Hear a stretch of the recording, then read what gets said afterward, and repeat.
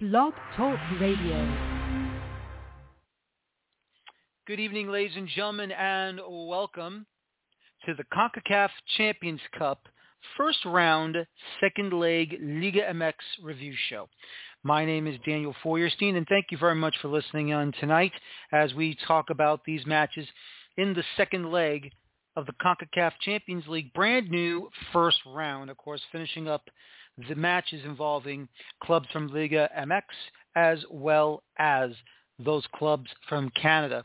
And it's going to be a fun show tonight, ladies and gentlemen. It's going to be a lot of fun. But let me just say this so far. I have to say that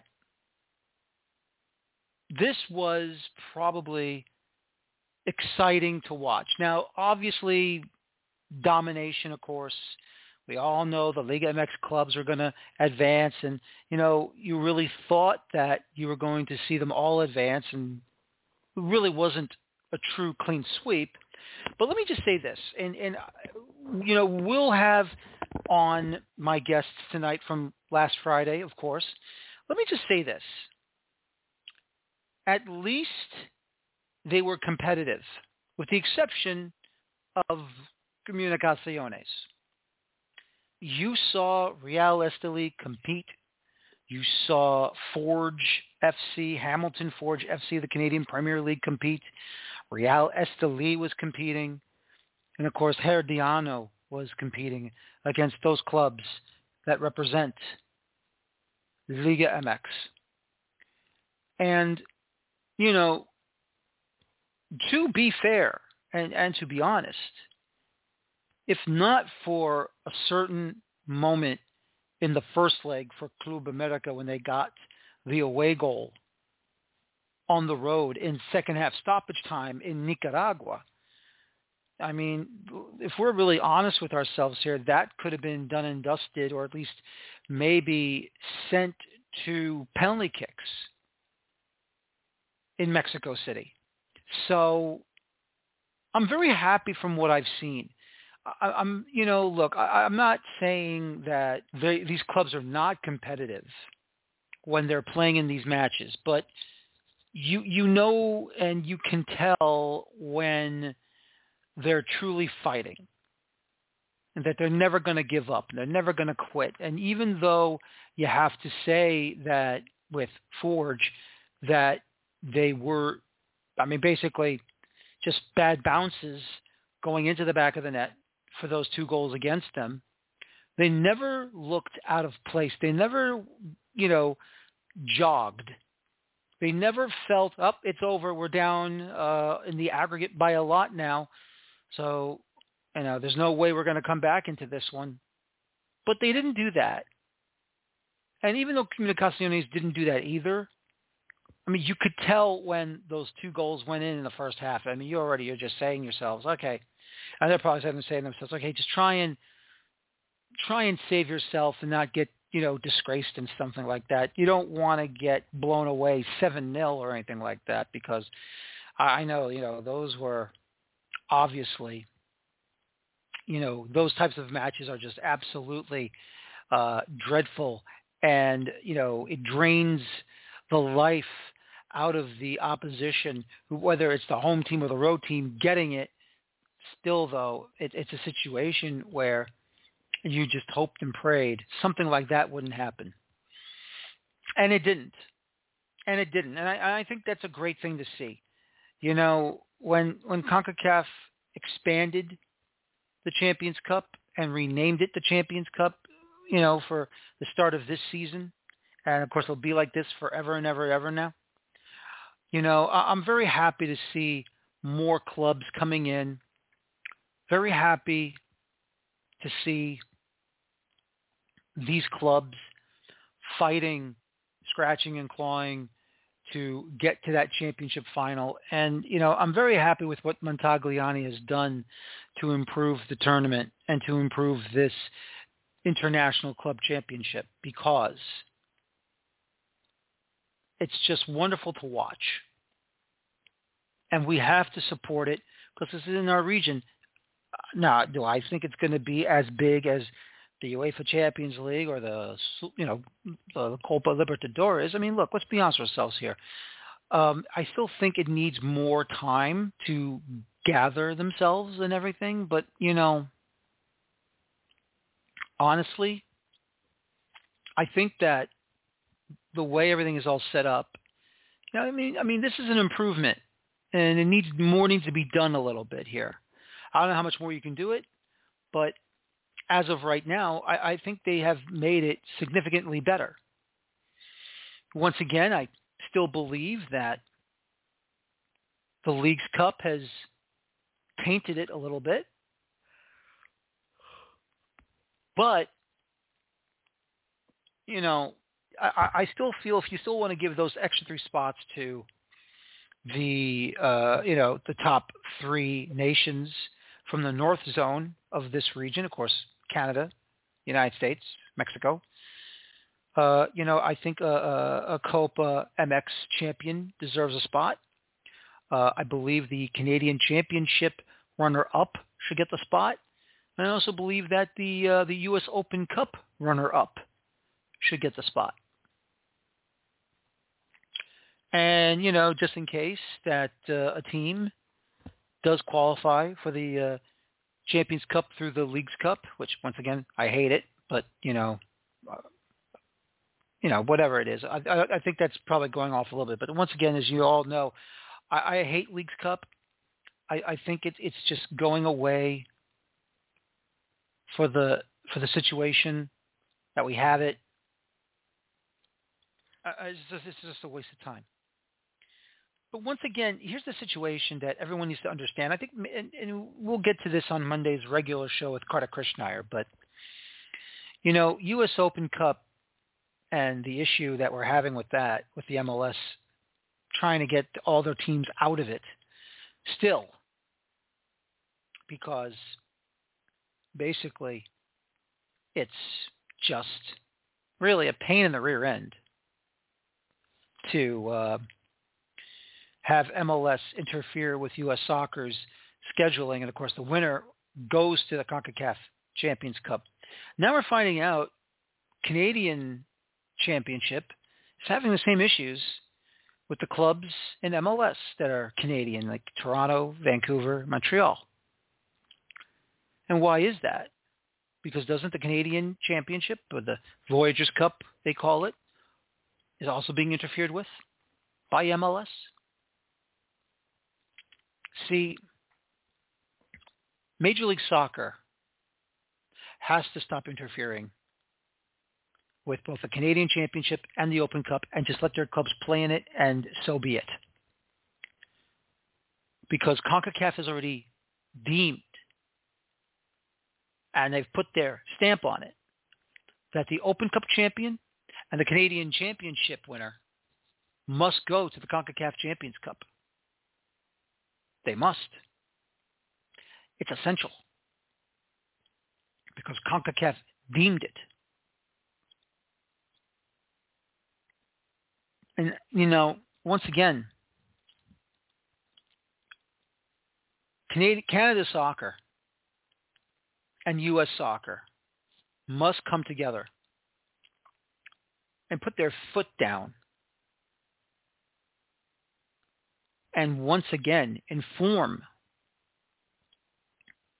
both, well, I shouldn't say both, but at least to inform MLS their clubs must compete, whether they're from the United States or Canada, they must compete in their respective FA Cup tournaments.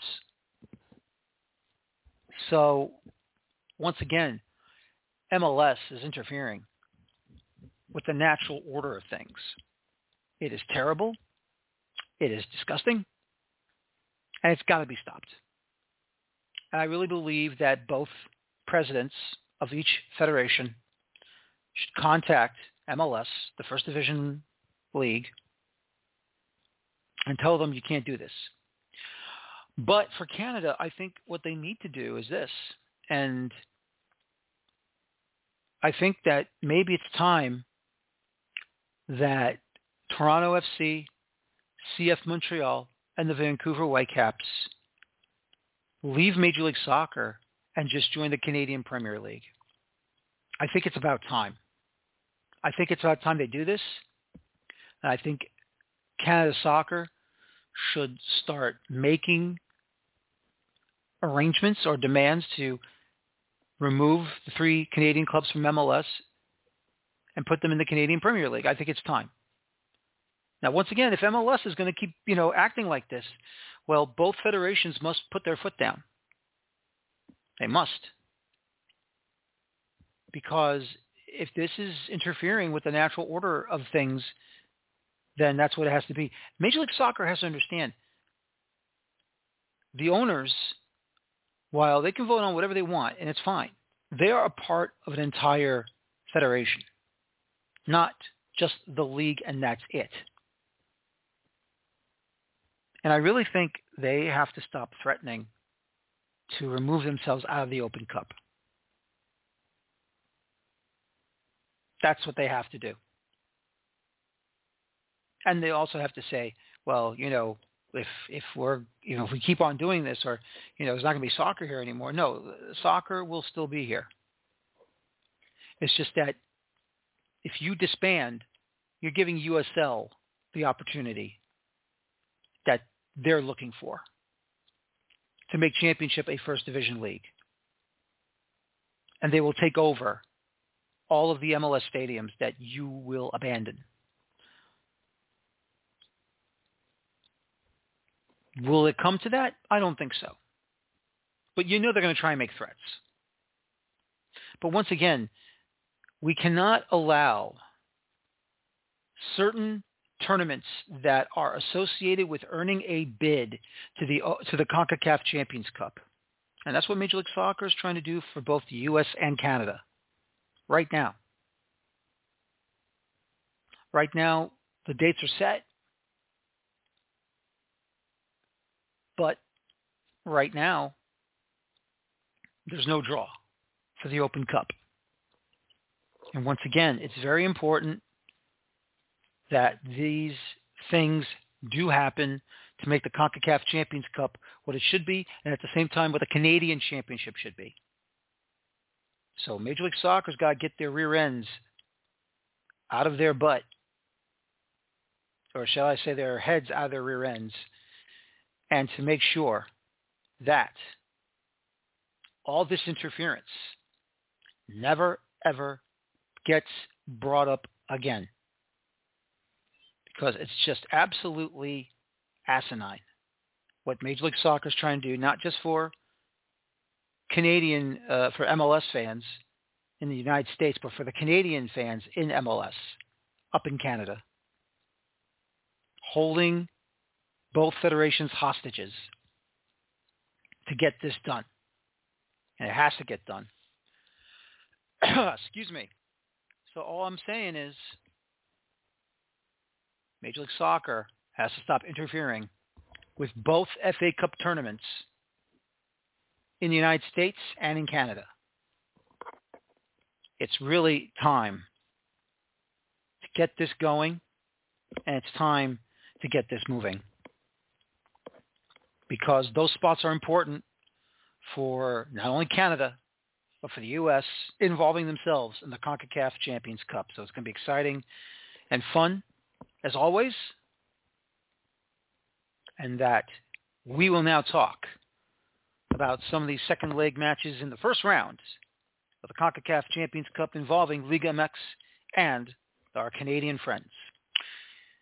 Excuse me. And right now, joining us tonight from away from the numbers over in Vancouver, British Columbia, the one and only Michael McCall was on, a traditionalist when it comes to the stoppage time clock on the MLS media call on the new initiatives that they're going to involve themselves in 2024. But Michael, welcome back to the show. I thought Vancouver started off very well. I thought they were on the front foot in the entire first half, but unfortunately, the closing 45 was just not that good. Yeah, they kind of just ran out of a little bit of steam, which is to be expected. They're still really in pre-season mode.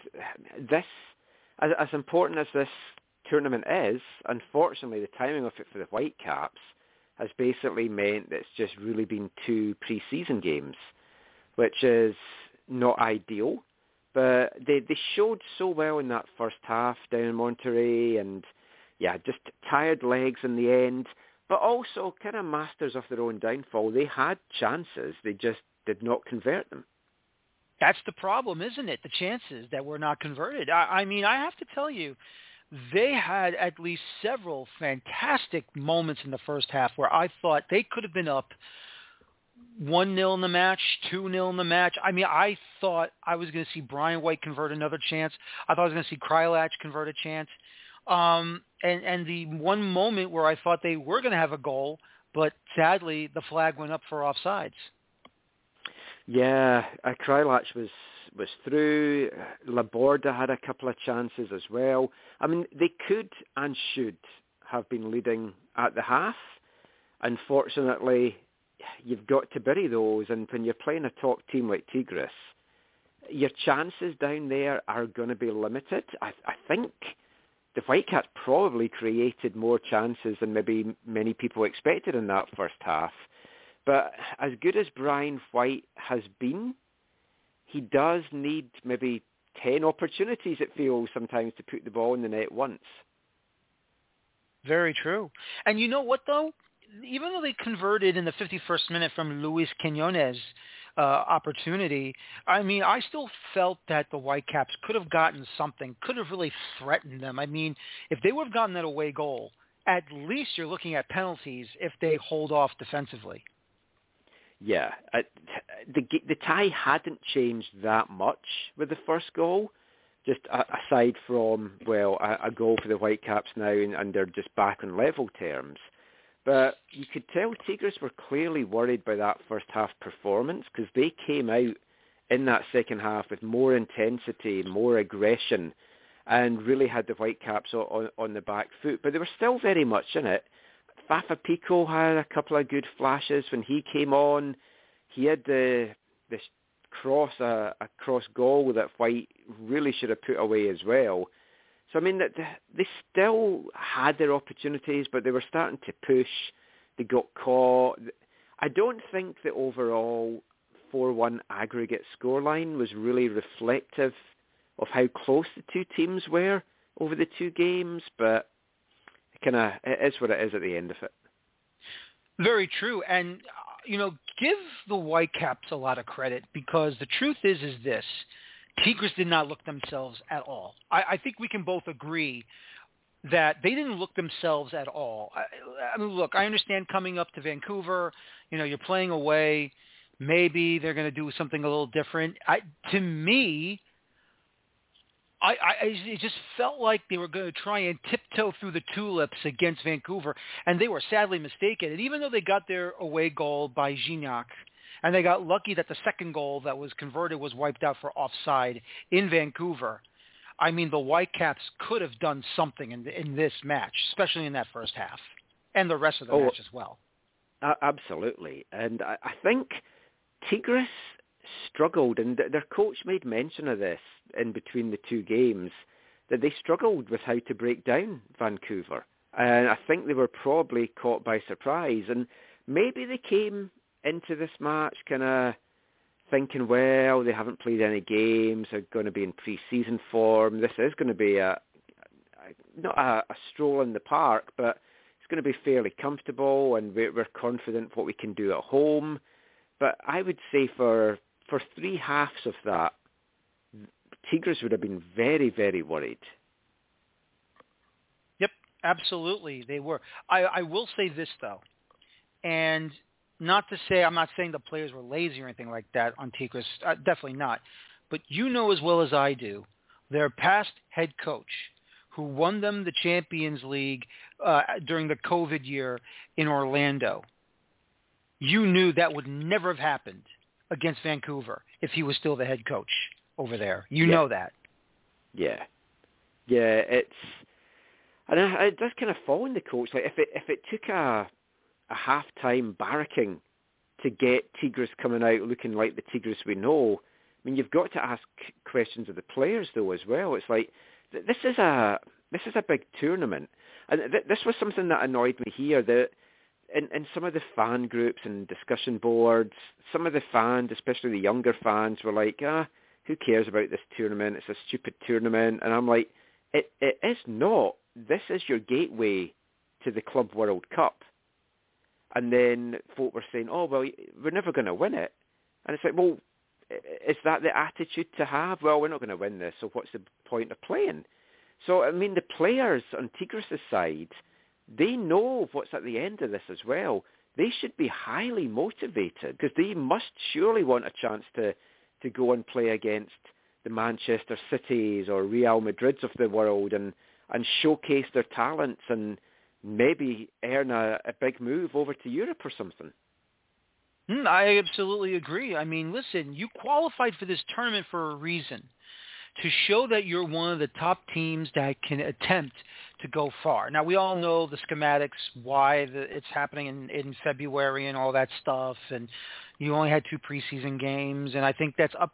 And in my opinion, I'm not saying the Whitecaps should pull an Inter Miami and go on a worldwide, fan fest all over the world and stuff like that, but at least they should have a preseason, at least a couple of games under their belt in preseason, just to be prepared and be ready, since they were not advancing or at least starting in the round of 16 like the Columbus Crew and Inter Miami are. Yeah, the seeding really cost Vancouver. I mean, I would argue, and it doesn't matter whether it's Vancouver, whether it's Montreal, whether it's TFC, whether it's another Canadian Premier League team. The Canadian Championship winner should be a seeded team. It's like you've won a National Cup competition. So the Whitecaps suffered a little bit from that. They suffered as well because of the way that the draw played out. The TV companies wanted Tigres in the first round of games as the big name team for things as well. So it's not going to get any better. I mean, the MLS season can't really realistically start any earlier than it currently is, although, I mean, Don Garber did allude in his State of the League call that in 2026 it could start really early with maybe a tournament or something in the likes of maybe Florida. But, I mean, the Whitecaps had 4 good preseason games over in Spain. And they played European teams that were in mid-season. So they got good tests there. But you were adding players late. Brian White was away with America, so you didn't have that chemistry going. But it's the fitness levels. You've still got...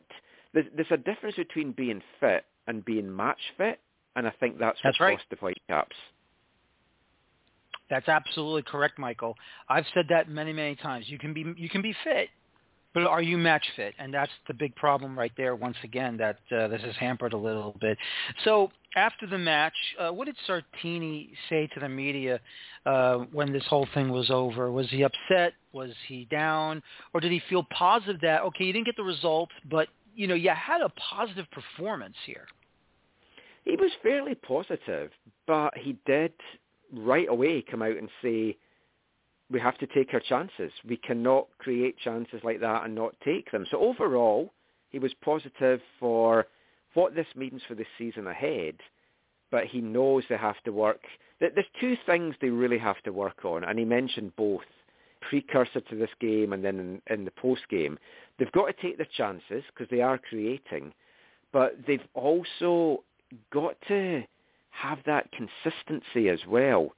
And set pieces is something that they've been consistently bad at, and they need to improve because they give goals up. They were the worst in MLS last year for giving up set piece goals, and that's something big that they're definitely trying to work on.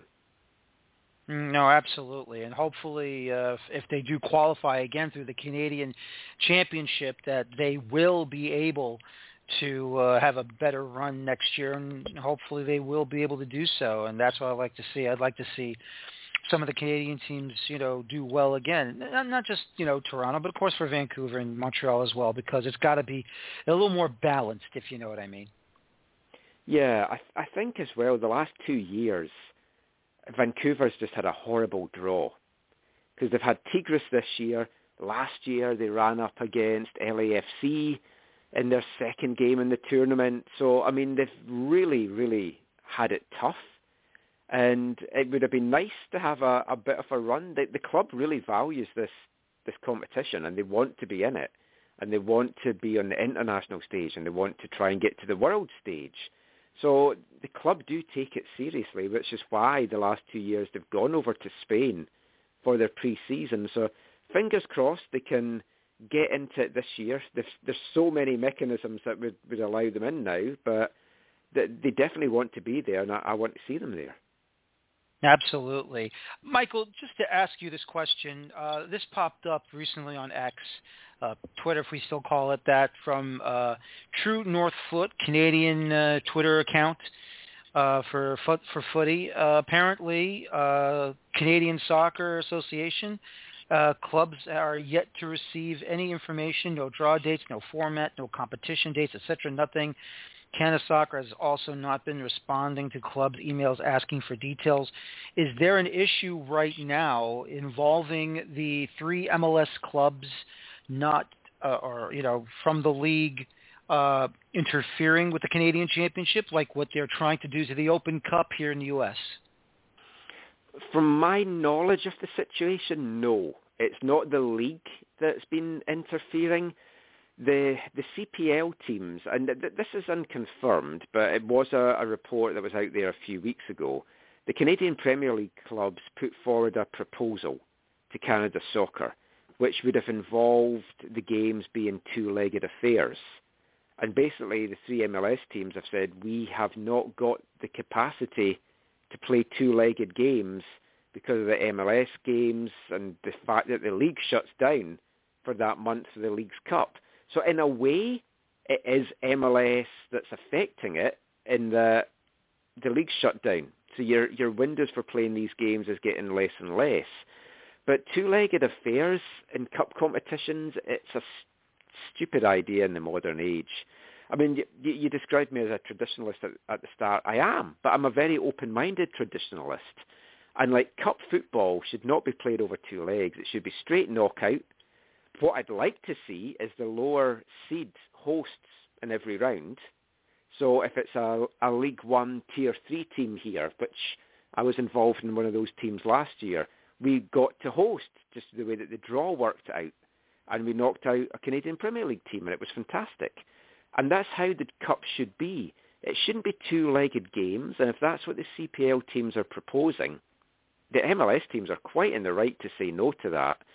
But the CSA have to be better at communicating. The problem with the CSA just now, though, is they are just in an absolute mess off the pitch.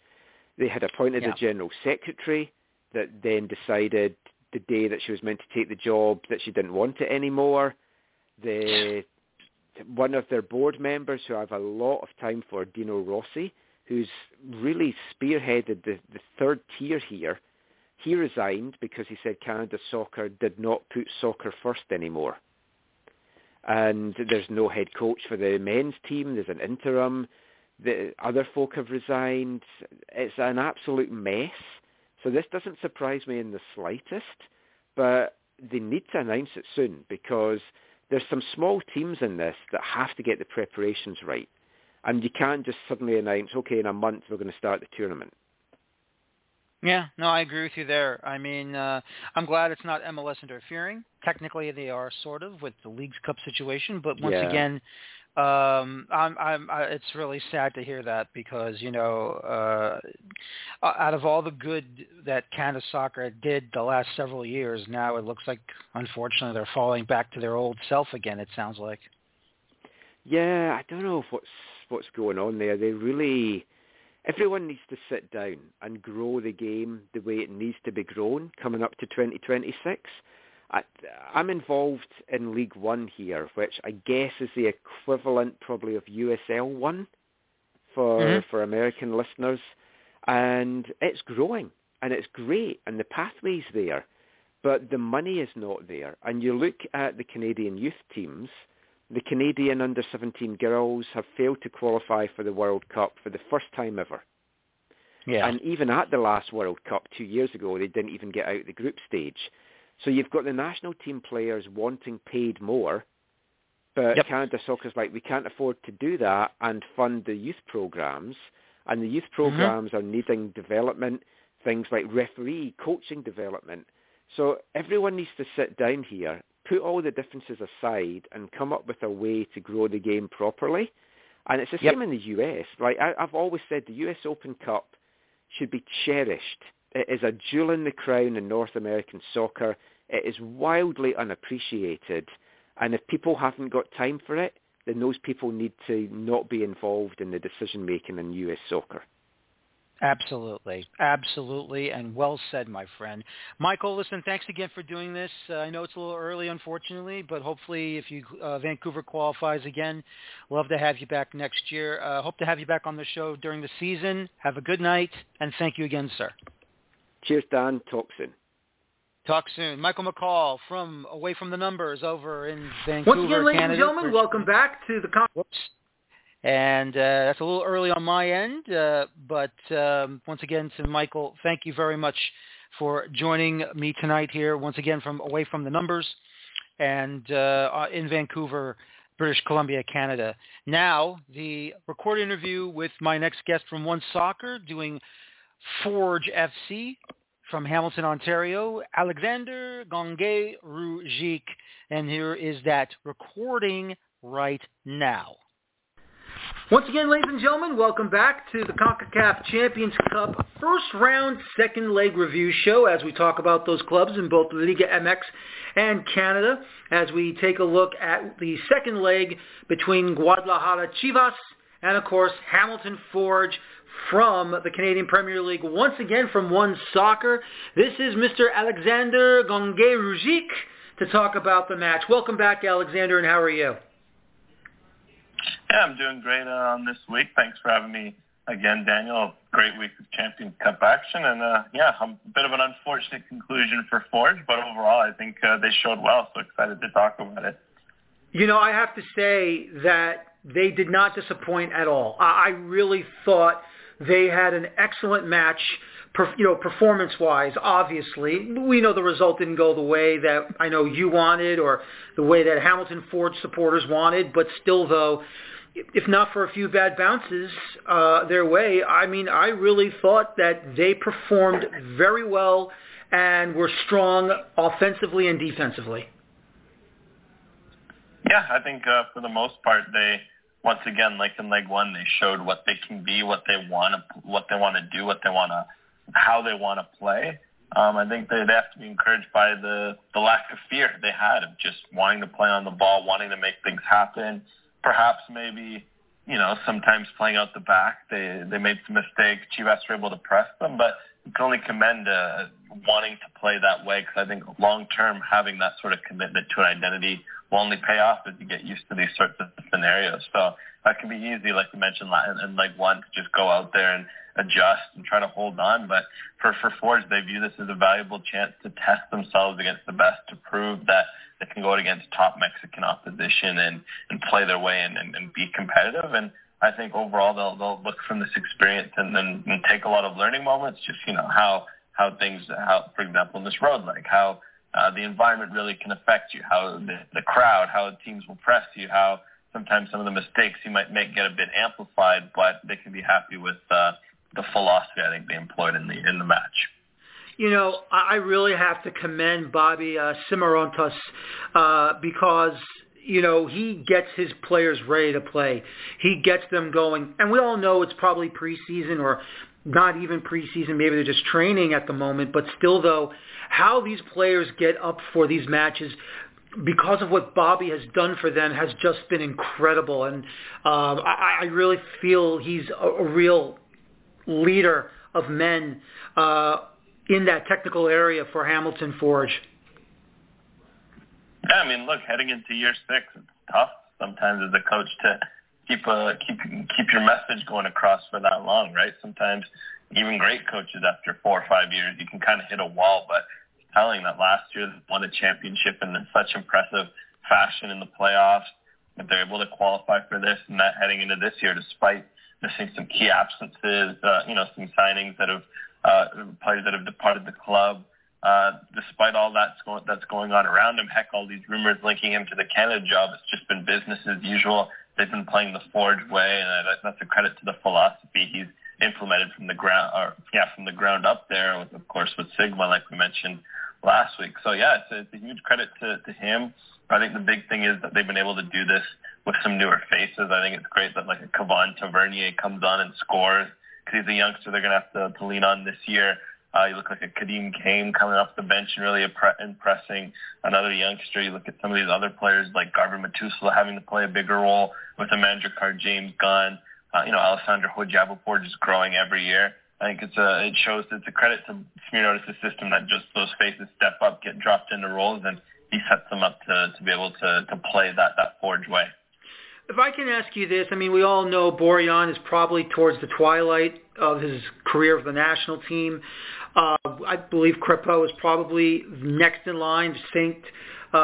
Claire, I believe that's in Minnesota, and Dane, obviously, maybe he's third string or second string once Borjan retires. But, to me, Christopher Colongo did not look out of place once again. I mean, I really thought outside of the blunders from bad bounces, do you feel maybe he's definitely a future keeper down the pipeline for the Canadian men's national team? I mean, look, it's a long way away, but for a young goalkeeper, it's tough to get minutes, pro minutes as a young goalkeeper. So for him to show well as he did, you can only be encouraged by what his ceiling could be. And there's certainly a history of young goalkeepers moving on from the Canadian Premier League. I think the big one is Jonathan Sirois, former goalkeeper of the year winner who went to CF Montreal. He is very much in that discussion now to become a Borjan replacement. For Colongo, he'll just, hopefully we'll have to see what happens if, with Tristan Henry looking unlikely to return. Will Forge trust Colongo to step up and fill the big shoes that Henry will have left behind after 5 successful seasons with Forge, or will they go elsewhere? I think a performance like this will maybe, lean towards the former. Okay, seeing that Colongo can respond to this sorts of opposition.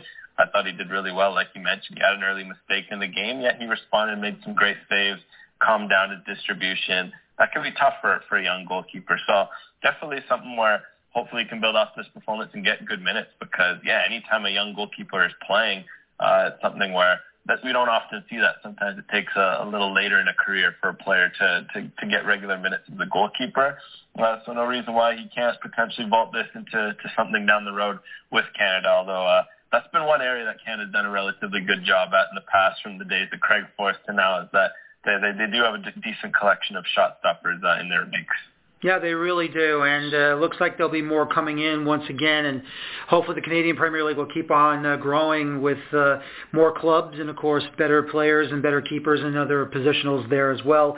As we said before, bad bounce in the 8th minute. Eric Gutierrez converted to make it 1-0 in the second leg. That was 4-1 on aggregate, and then in the second half, I thought fantastic save by Colongo on Jose Castillo, but as we said, the rebound was headed home and 62nd minute, unfortunately. But I will say this, I thought Kevon Tavernier's goal in second half stoppage time was just a beauty of a shot, absolutely, from the long-range rebound that he buried.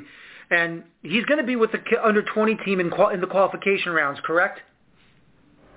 Yes, and he's been called up, and he's just a fun fact, you wouldn't believe it based on how he took the goal. That was his first professional goal, but certainly a special moment for the 17-year-olds. He also represented Canada at the U17 World Cup last fall, where he played a decent amount of minutes. So he's gotten himself embedded into the Canadian youth system. Very cool, very cool. And that's my hope, of course, for Canada to keep on growing and keep on moving in the positive direction and everything. Let me ask you this, and obviously I'm assuming the Premier League in Canada starts around, March? Is it early March? Is it maybe late March, or is it beginning of April? You would know more than I would, obviously, when the season starts, but has there been concerns or complaints of some sort from Canadian soccer fans that maybe either the Premier League in Canada should start earlier, or do you feel that maybe CONCACAF should move up the start of this competition a little later? Yeah, it's tough because I think ideally it is something that is a concern that has been broached because just due to weather, the final last year was late October, and the first game of the season is early April. That is a long layoff. Coaches aren't the biggest fans of it. Players aren't the biggest fans. But it's also reality where in the sporting market, summer games are always going to be the hotter stuff. You want to maintain a calendar like that. And then there's just the reality that for some places like Calgary, where, of course, there's cavalry, sometimes in March and April it'll be snowing. It'll be -5, -10. And I know that's a battle that MLS has also dealt with, but I guess in that regard, they're helped by the fact that they can always just, give maybe a little more games in the fall and spring to teams from Florida, teams from California.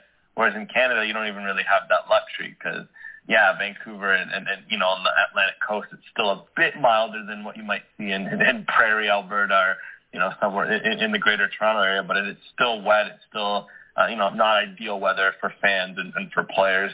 But I do wonder if we maybe see something where it starts a little earlier, like a March or a February, and sometimes maybe they bite the bullet a bit and go for more of a November end date, because it is definitely something where I think they realize that having such a long off season isn't the most beneficial, especially in terms of keeping buzz and keeping everyone engaged. And then as for CONCACAF, I think that's something that I'm sure that they'll hear from MLS teams as well, because seeing it be a huge disadvantage for these MLS teams coming in smack dab in the preseason like the Whitecaps were, the other Canadian representative. I think that's something where between the CPL teams, of course it'll be tough because Liga MX will be kind of nearing the end of their Clausura season if they start a bit later, but it could be beneficial for the competition itself if they found a way to make an April or a May start time, if they can find a way to align the schedule to ensure the games aren't too congested. No, I agree with you there. I think at least I would love for seeing the opening round start maybe beginning of March instead of beginning of February. But then again, that's another discussion for another time, unfortunately. But still, though, where does Forge go from here? I mean, we all know there's another Canadian Premier League season about to start, but, how much longer can they do this? Just continue to have moments, in their season where you think that 1 minute they're out of it, but out of nowhere they make magic happen and they continue to win championship after championship and qualifying for the Champions Cup here. Where do they go from here?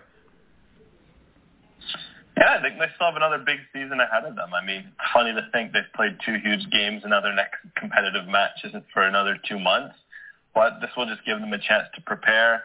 But I think they're still well set up. Yeah, they lost Mandrakar James, one of the best center backs in the league last year, in my opinion. They lost Rubens Pasillas, one of the best strikers in the league's history. He signed with, Nashville today, their first team, so it's a great story that he was able to move on. Looks like they're going to lose Tristan Henry, reigning goalkeeper of the year champion. But at the same time, this Forge team, they still have quality. You got Tristan Borges, former league MVP. You got Kyle Becker, former league MVP, and had one of his best seasons last year. You got Alessandro Hojabapour, who continues to grow and be a force, one of the best at his position. I think Garvin Matusola is super underrated among CPL center backs. You got someone like Kwasi Poku, who I think has oodles of potential and can really step up this year. Taryn Campbell is the league's all-time leading goal scorer. David Chouanier, that's just wild to think that they lose such key regulars. Yet I'm going through this roster and you just see quality at every position. I don't think they're done yet either. They're going to make some signings. Of course, they had a Betty Batabanga who they brought in late last year who really impressed. I think they're going to. They've also made some other signings already, but I think with this 2-month period, they're going to shore up at center back. They might potentially either stick with Kalongo and goal or look there and add to what's already an impressive roster. So based on all that, especially if Smirniotis returns, this is a team that's going to go for that league and playoff double, and there's every reason why they can believe in being able to do it this year.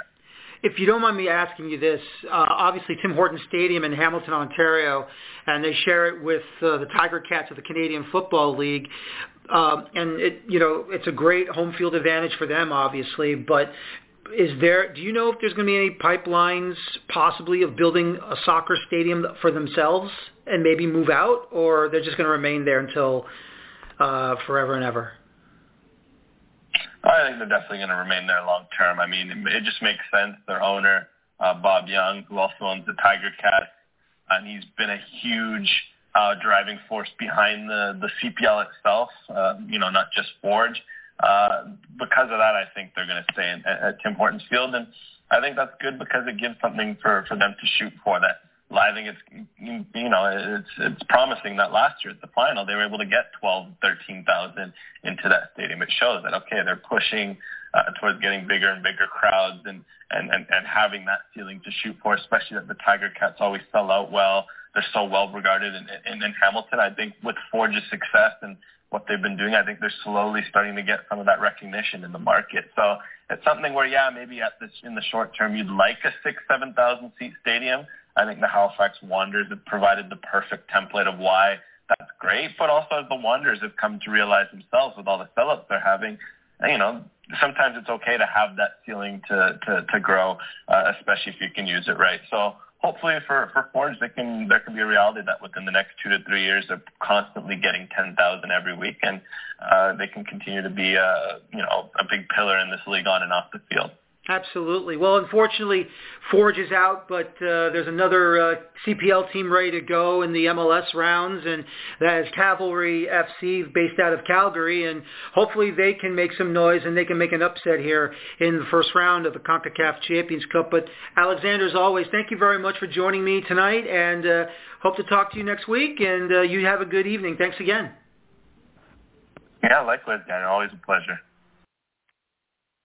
Alexander Gongue-Ruzic from One Soccer talking about Hamilton Forge as we are getting ready to talk more about the CONCACAF Champions Cup, the Liga MX first round and the second leg review as we get ready to talk about everything going on with this tournament. Now, my next guest, just waiting for him to give me a call, and that is the one and only Charlie Assam from FMF State of Mind of SB Nation, as we're going to review all the clubs involved in Liga MX and getting ready for this one as we go ahead and talk about it. Just waiting for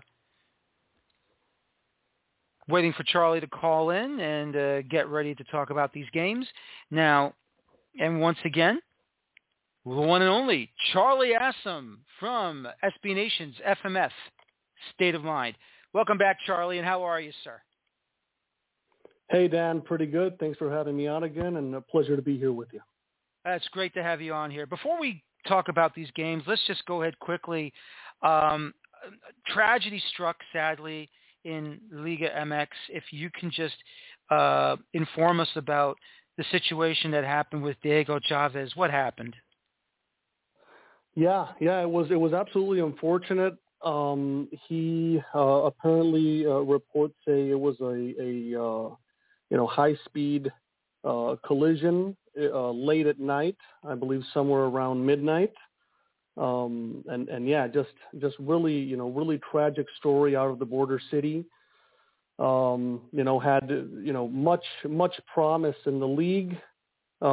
Just kind of getting his career underway. And yeah, it's absolutely a tragic story to hear, and hopefully one we can all learn from. I mean, not clear yet, what the circumstances surrounding it were, but yeah, it's always unfortunate when we hear these types of stories, not just in Liga MX, but in any any sports league around the world.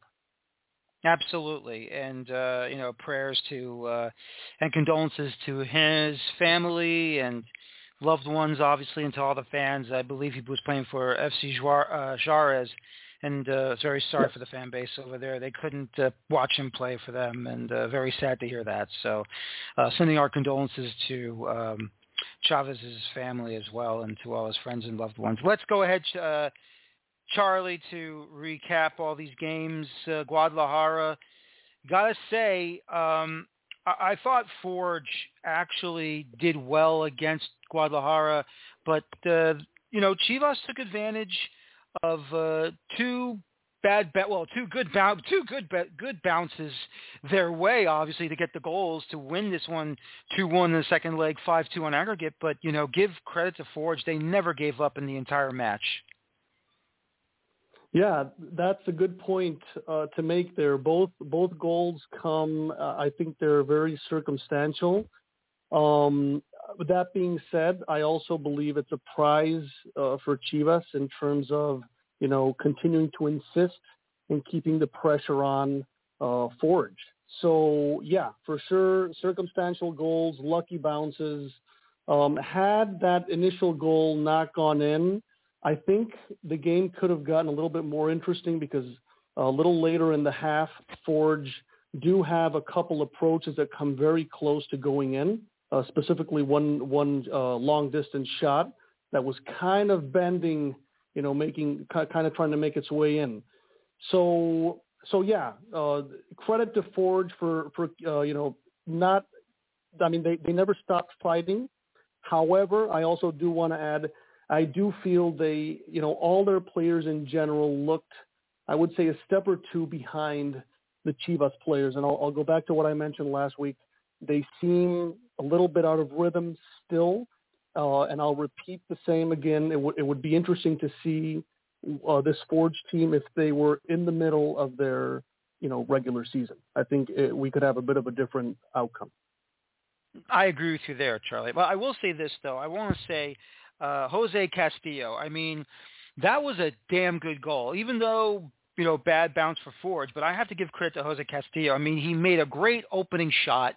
And even though the save was made from the Forge goalkeeper, from Colongo, you got to give Castillo a lot of credit staying with that ball and heading it inside the near post. Yeah, absolutely. He stays with the play, and I think credit to the entire Chivas strikers and forwards and just offense in general. I think they all were very involved. I loved Cade Cowell's involvement again. I think he actually looked a step ahead of everyone, and I love the fact that it wasn't just shooting but also crossing. He created plays along the sidelines, fed his teammates the ball as well. So he's not just looking to score goals. He's also fully involved in play creation. So I love what I'm seeing there. Another positive point, in terms of what Chivas did is they showed a great ability to lull the game to sleep. I don't know if you'll agree with me here, Dan, but I think that with their passing game, I think Fernando Gago, Chivas manager, he's putting his stamp on this team, trying to show this good game management that they can have. So they pass the ball around. They did this in the first leg as well, where they'll just have these, prolonged periods of possession with the ball, where they'll just pass it around and just kind of lull the game to sleep. And I think they did the same thing here in this second leg. It helps for them not to get too worn out. They knew that they were playing against a rival who was a bit inferior in terms of rhythm, maybe quality somewhat. So they played to their advantage there. And yeah, just I think a very good all-around game by Chivas. Good stuff from Chivas, but definitely a much tougher road ahead with America coming up next, the Clásico Nacional. So it'll be interesting to see how much of this good play they can transfer once they hit America, in a few weeks here. No, actually, I do agree with you. I mean, that's always in my mind a good manager right there. I think that what he did was the correct thing to do. I mean, the truth of the matter is this: if they took their chances better, the scoreline would have been a lot better for Chivas in the match, especially in the second leg, because the 3 goals that they got in the first leg over in Hamilton were tremendous. And I agree with you. Cade Cowell has really fitted in very nicely. It didn't take him that long at all to fit in. I think he fits in very well with what Guadalajara wants to play, and the manager is giving him definitely a lot to work with, and he's fit in exceptionally well. Right, and let's keep in mind that they still have Chicharito up and coming. He's still not fully recovered, so I believe they had said they were expecting a March debut at some point. So just to think that he will also be involved at some point, I'm not saying title contender yet, but definitely exciting times ahead for Chivas if they're showing this so far. Without Chicharito, and then in these couple games, no Alan Mozo, no Victor Guzman, no Roberto Alvarado, these key players to to their, scheme. It'll be very interesting to see what happens once, all these players are fit in the lineup plus Chicharito. So yeah, interesting times ahead for Chivas.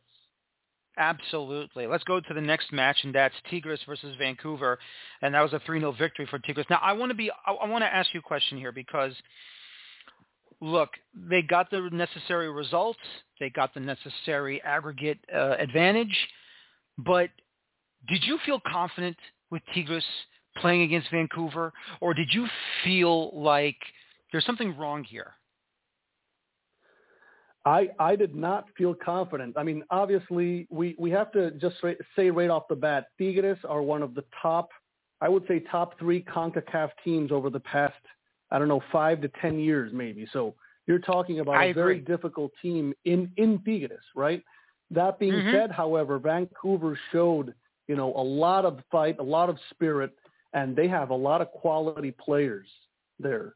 So I thought this could have been anyone's game. And to be honest with you, Vancouver, this Tigres-Vancouver series and the Toluca-Herediano series, they were the 2 series that worried me the most out of these initial 5 Liga MX matches.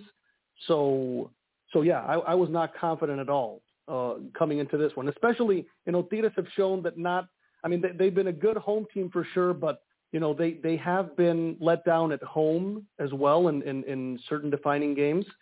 So yeah, definitely wasn't confident.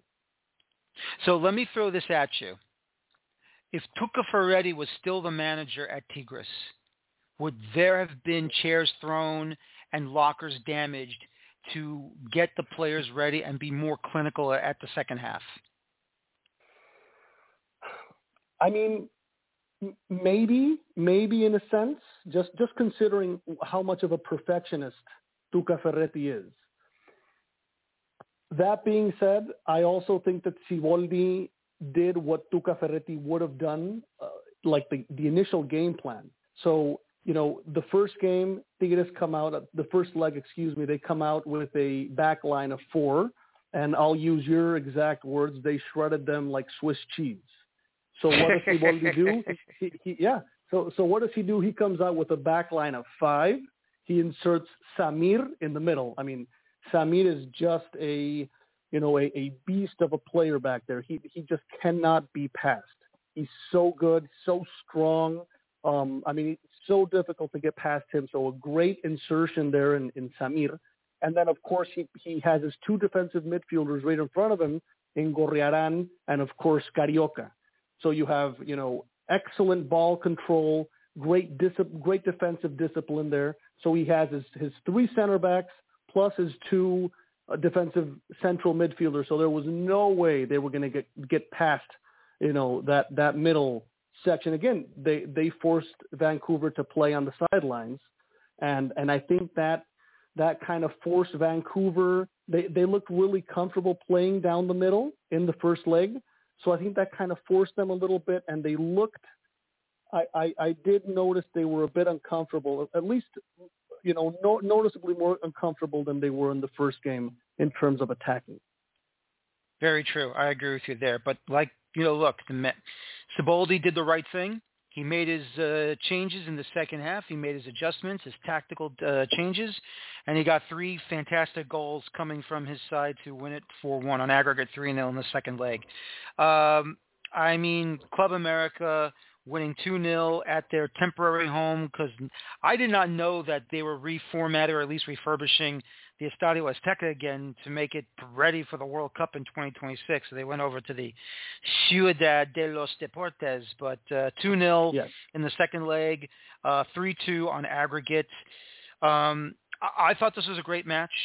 I thought Real Estelí at least tried to. Well, I shouldn't say. Well, they did try. Obviously, they stuck it in there and they tried to match Club America. And I thought there was that one moment I thought they were going to go into a fight or something on that one tackle in the second half. But thankfully, that did.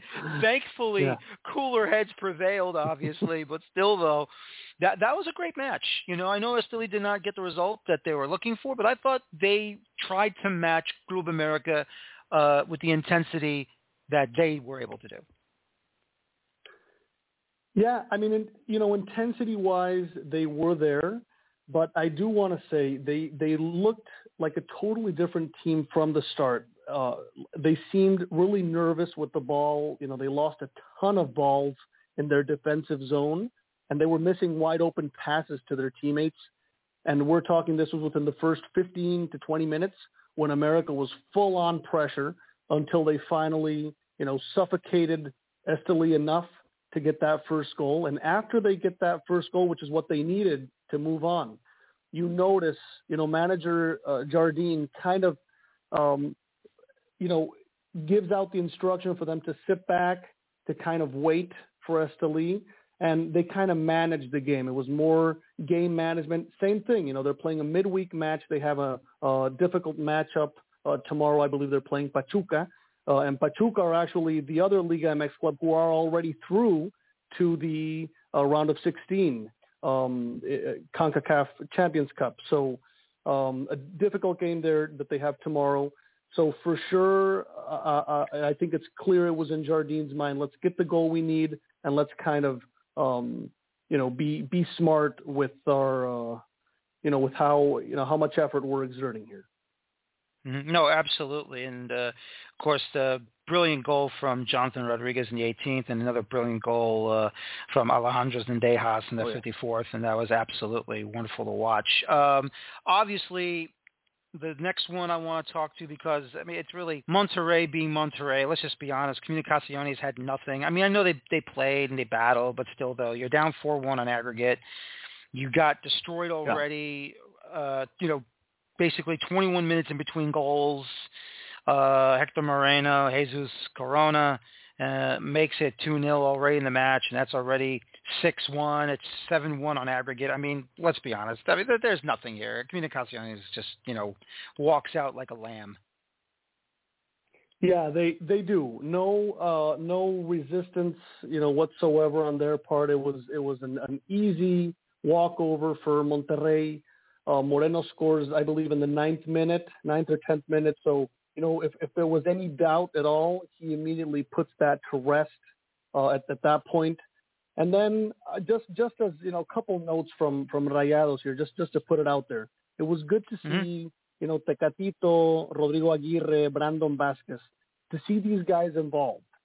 Tecatito and Aguirre are coming off kind of difficult stretches here where they haven't been playing their best, so that's good to see them kind of get in the mix.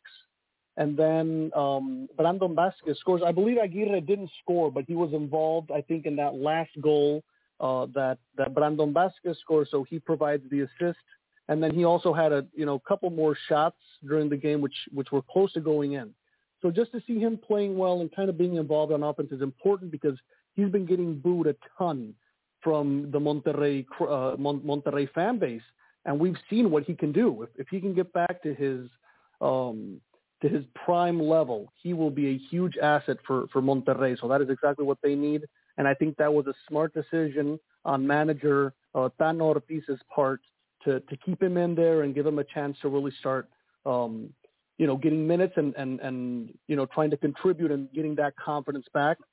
And then just as a one last comment here, I just want to repeat what I said last week because I truly do believe Rayados got lucky in that first leg. They ended up scoring the 2 goals toward the end, but had things could have gone very differently had Comunicaciones scored 1 or 2 more of those opportunities in the first leg. So this big advantage that they came back home with allowed Rayados to play an alternate squad. They were able to rotate accordingly. They got rest in for really key players, in preparation for their Toluca clash this weekend. So just important to note there that things could have been very different. They could have been forced to use a much more serious squad, if you want to put it that way, like America was forced to use, and Tigres, had the result in the first leg been a little bit different, which it definitely could have. But yeah, I agree with you, Dan. They swept Comunicaciones out of the stadium last night for sure. Mm-hmm. No, absolutely. Before we get to the last match, I want to ask you this quick question, though. DeMarcus Beasley was the last U.S. American player to play in Liga MX. Now, for the league, you have Alejandro Zendejas, you got Cade Cowell, and Brandon Vasquez. And, of course, he scored that big third goal in the match to make it 3-0 against Comunicaciones. What does it mean to you to see U.S. men's national team players actually coming down to Mexico and being a part of the FMF, of Liga MX? I honestly think it's huge. I think it's been a long time coming.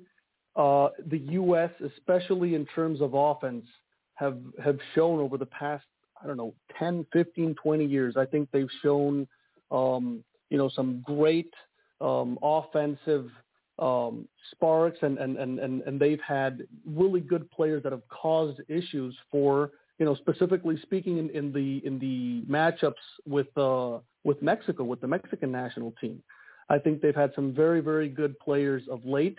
Obviously Christian Pulisic, doesn't need mentioning. He's been a stud in Europe since he's been over there. But I mean, they've had a bunch of really talented offensive players, and I think it was just a matter of time. And I think it's also good for them. It's not just good for Liga MX in terms of bringing, more talent offensive-wise, but it's good for them also because I think defenses in Liga MX are tougher to figure out than MLS.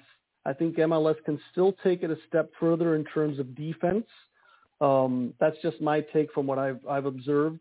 And I think it's also good for them. It presents a good challenge for them in their careers. And, some of them who can't make the jump straight to Europe, I think it is an important growth for them to try to prove their talent in Mexico. I agree with you there. And now we go to the surprise, the shock, and the, oh my God, what the hell just happened? I'm absolutely flabbergasted. I mean, look, I don't know if this is Toluca being Toluca, but you win in Costa Rica 2-1 in the first leg, and you get the 2 away goals. You add on 2 more at home in the first half, and it's 4-1 in aggregate, and you're thinking you've killed off Herediano. And then that happened. I could not believe Herediano came back and got not just a victory, but 3 away goals to win the away goal rule and to end it on a 4-4 draw. But the away goals rule was just unreal how they won this one. What does Toluca tell you? I mean, what do the fans in Toluca tell you? What does Renato Paiva tell you how this whole thing imploded in front of them? Yeah, couldn't have said it better. It's just amazing. I mean, you're sitting there watching the game, and I mean, there's no way. You've got, I think, what was it, less than 40 minutes, around 35 minutes to go. It's a 3-goal difference. I mean, Toluca, came out the second half, the first 10 minutes of the second half, they're still dominating the game. It's like there's no way you could have ever predicted this would happen. It's just incredible. And I think the key to the game, you just mentioned it. It's manager Renato Paiva. I think his game plan failed him again, just like in the first leg. Instead of pressing on the gas, taking advantage of the fact they had one extra player, he decided to sit back with the initially with the 1-goal lead, and then they get a second goal, and then they sit back again. And what happens when you decide to sit back and let the other team grow is any little mistake will cost you, and that's what happened at the end of the first leg, right? So same thing here. So he takes a 2-0 lead, and I really can't blame him all that much. I think everybody, I don't think there's a single person who would have actually guessed Herediano would come back. But they have a great offensive scheme going in the first half, and what happens is at halftime, he takes out Maxi Araujo, who's on the left, and he takes out Robert Morales, who is his center forward, right, his striker. So he takes out 2 key pieces on offense to start the second half, and he does that thinking the game is over. He's seeing it as an opportunity to rest his starters. He takes out Alexis Vega, I think halfway through the second half as well. So he kind of, just dismisses the game in a sense, thinking it's over, and I think that's what ends up losing him the game. Toluca was nowhere near, efficient offensively as they were in the first half. So I believe it was those substitutions and the fact of them, just kind of thinking the game was over. I think that's the message, because players also get the message from the coach, or from the manager. Whenever he makes substitutions, they get the message with substitutions as well. And if they get that message, that's also in their heads as well, right? The game is over. Let's just try and see this thing out. But absolutely the surprise. I don't know if to go as far as the year in terms of CONCACAF with such disparity between these two clubs. No, not taking any credit away from Herediano. They have quality players as well, but Toluca with these players they have, with their payroll, and with the advantage they had at home with the height above sea level, there's just no excuse for them to have lost this game. It's blasphemy, downright blasphemy. That's a shame. That's just you think you have it in the bag and then you blow it up. Yeah, and I just want to reiterate something I alluded to last week. Altamirano, the Herediano manager, he Mexican born player. He played in the Mexican national team. He coached for Gallos Blancos de Querétaro not long ago, so he knows Liga MX very well. So, he looked like an absolute genius. The two subs he brought in, Francisco Rodriguez and Joshua Canales, they scored the second and third goals respectively. They defended well as a team, and they knew when to go on the counter, send players up and attack. It was just a great team effort. If Toluca weren't, as inconsistent as they've proven to be over these two games, and they hadn't broken up that offensive scheme in the way they did, there's no way Herediano comes back from this. But, taking advantage of what Toluca stopped doing, full credit to Herediano and Piti Altamirano for figuring out a way to come back from this. Yeah, absolutely. Well, all I can say, Charlie, is once again, some days you eat the bear and some days the bear eats you. And in this case, it was both. Absolutely. For sure. I would not want to be a Toluca fan right now. I've seen a few videos of these fans, and it's not fun. I'll tell you that. So, we'll see how they rebound from this one. Hopefully they will, but I got a funny feeling this guy is not. They're not going to be happy for a while because they gave up such a great opportunity and they screwed it up. What are you going to do? Charlie, as always, thanks again for joining me. Just rest up for March for round of 16, and we'll see what happens beginning of March, and hopefully it'll be a lot better once Pachuca starts their way in round of 16, so it should be a lot of fun. Thanks again for joining me tonight. For sure. Thanks for having me on, Dan. A pleasure speaking to you again, and we'll be talking come March, for sure. Absolutely. Thanks so much. Absolutely. No problem. Have a good night. Charlie Assam from FMF State of Mind of SB Nation, talk about those clubs from Liga MX as we reviewed that, and just absolutely terrible if you're a Toluca fan down there when you should have had that against Herediano and you let them back in the match. Just unbelievable, and you get kicked out on away goals 3-2. 3-2 was also the final score in the second leg, 4-4 on aggregate. But I want to thank my guests tonight, Michael McCall from Away from the Numbers, Alexander Gongue-Rujic from One Soccer in Canada, and of course, Charlie Assam, SB Nation's FMF State of Mind. Join me regular show with Carter Krishnar from World Soccer Talk and my colleague at Beyond the 90. And then the next Friday, reviewing all MLS clubs involved in the CONCACAF Champions Cup, their first round, first leg matches as well. My name is Daniel Feuerstein. Thank you very much for listening to me tonight. I hope you have a very good evening. Take care so long, and as always, enjoy your football. Thank you. Take care so long, and bye-bye. Have a good night, everybody.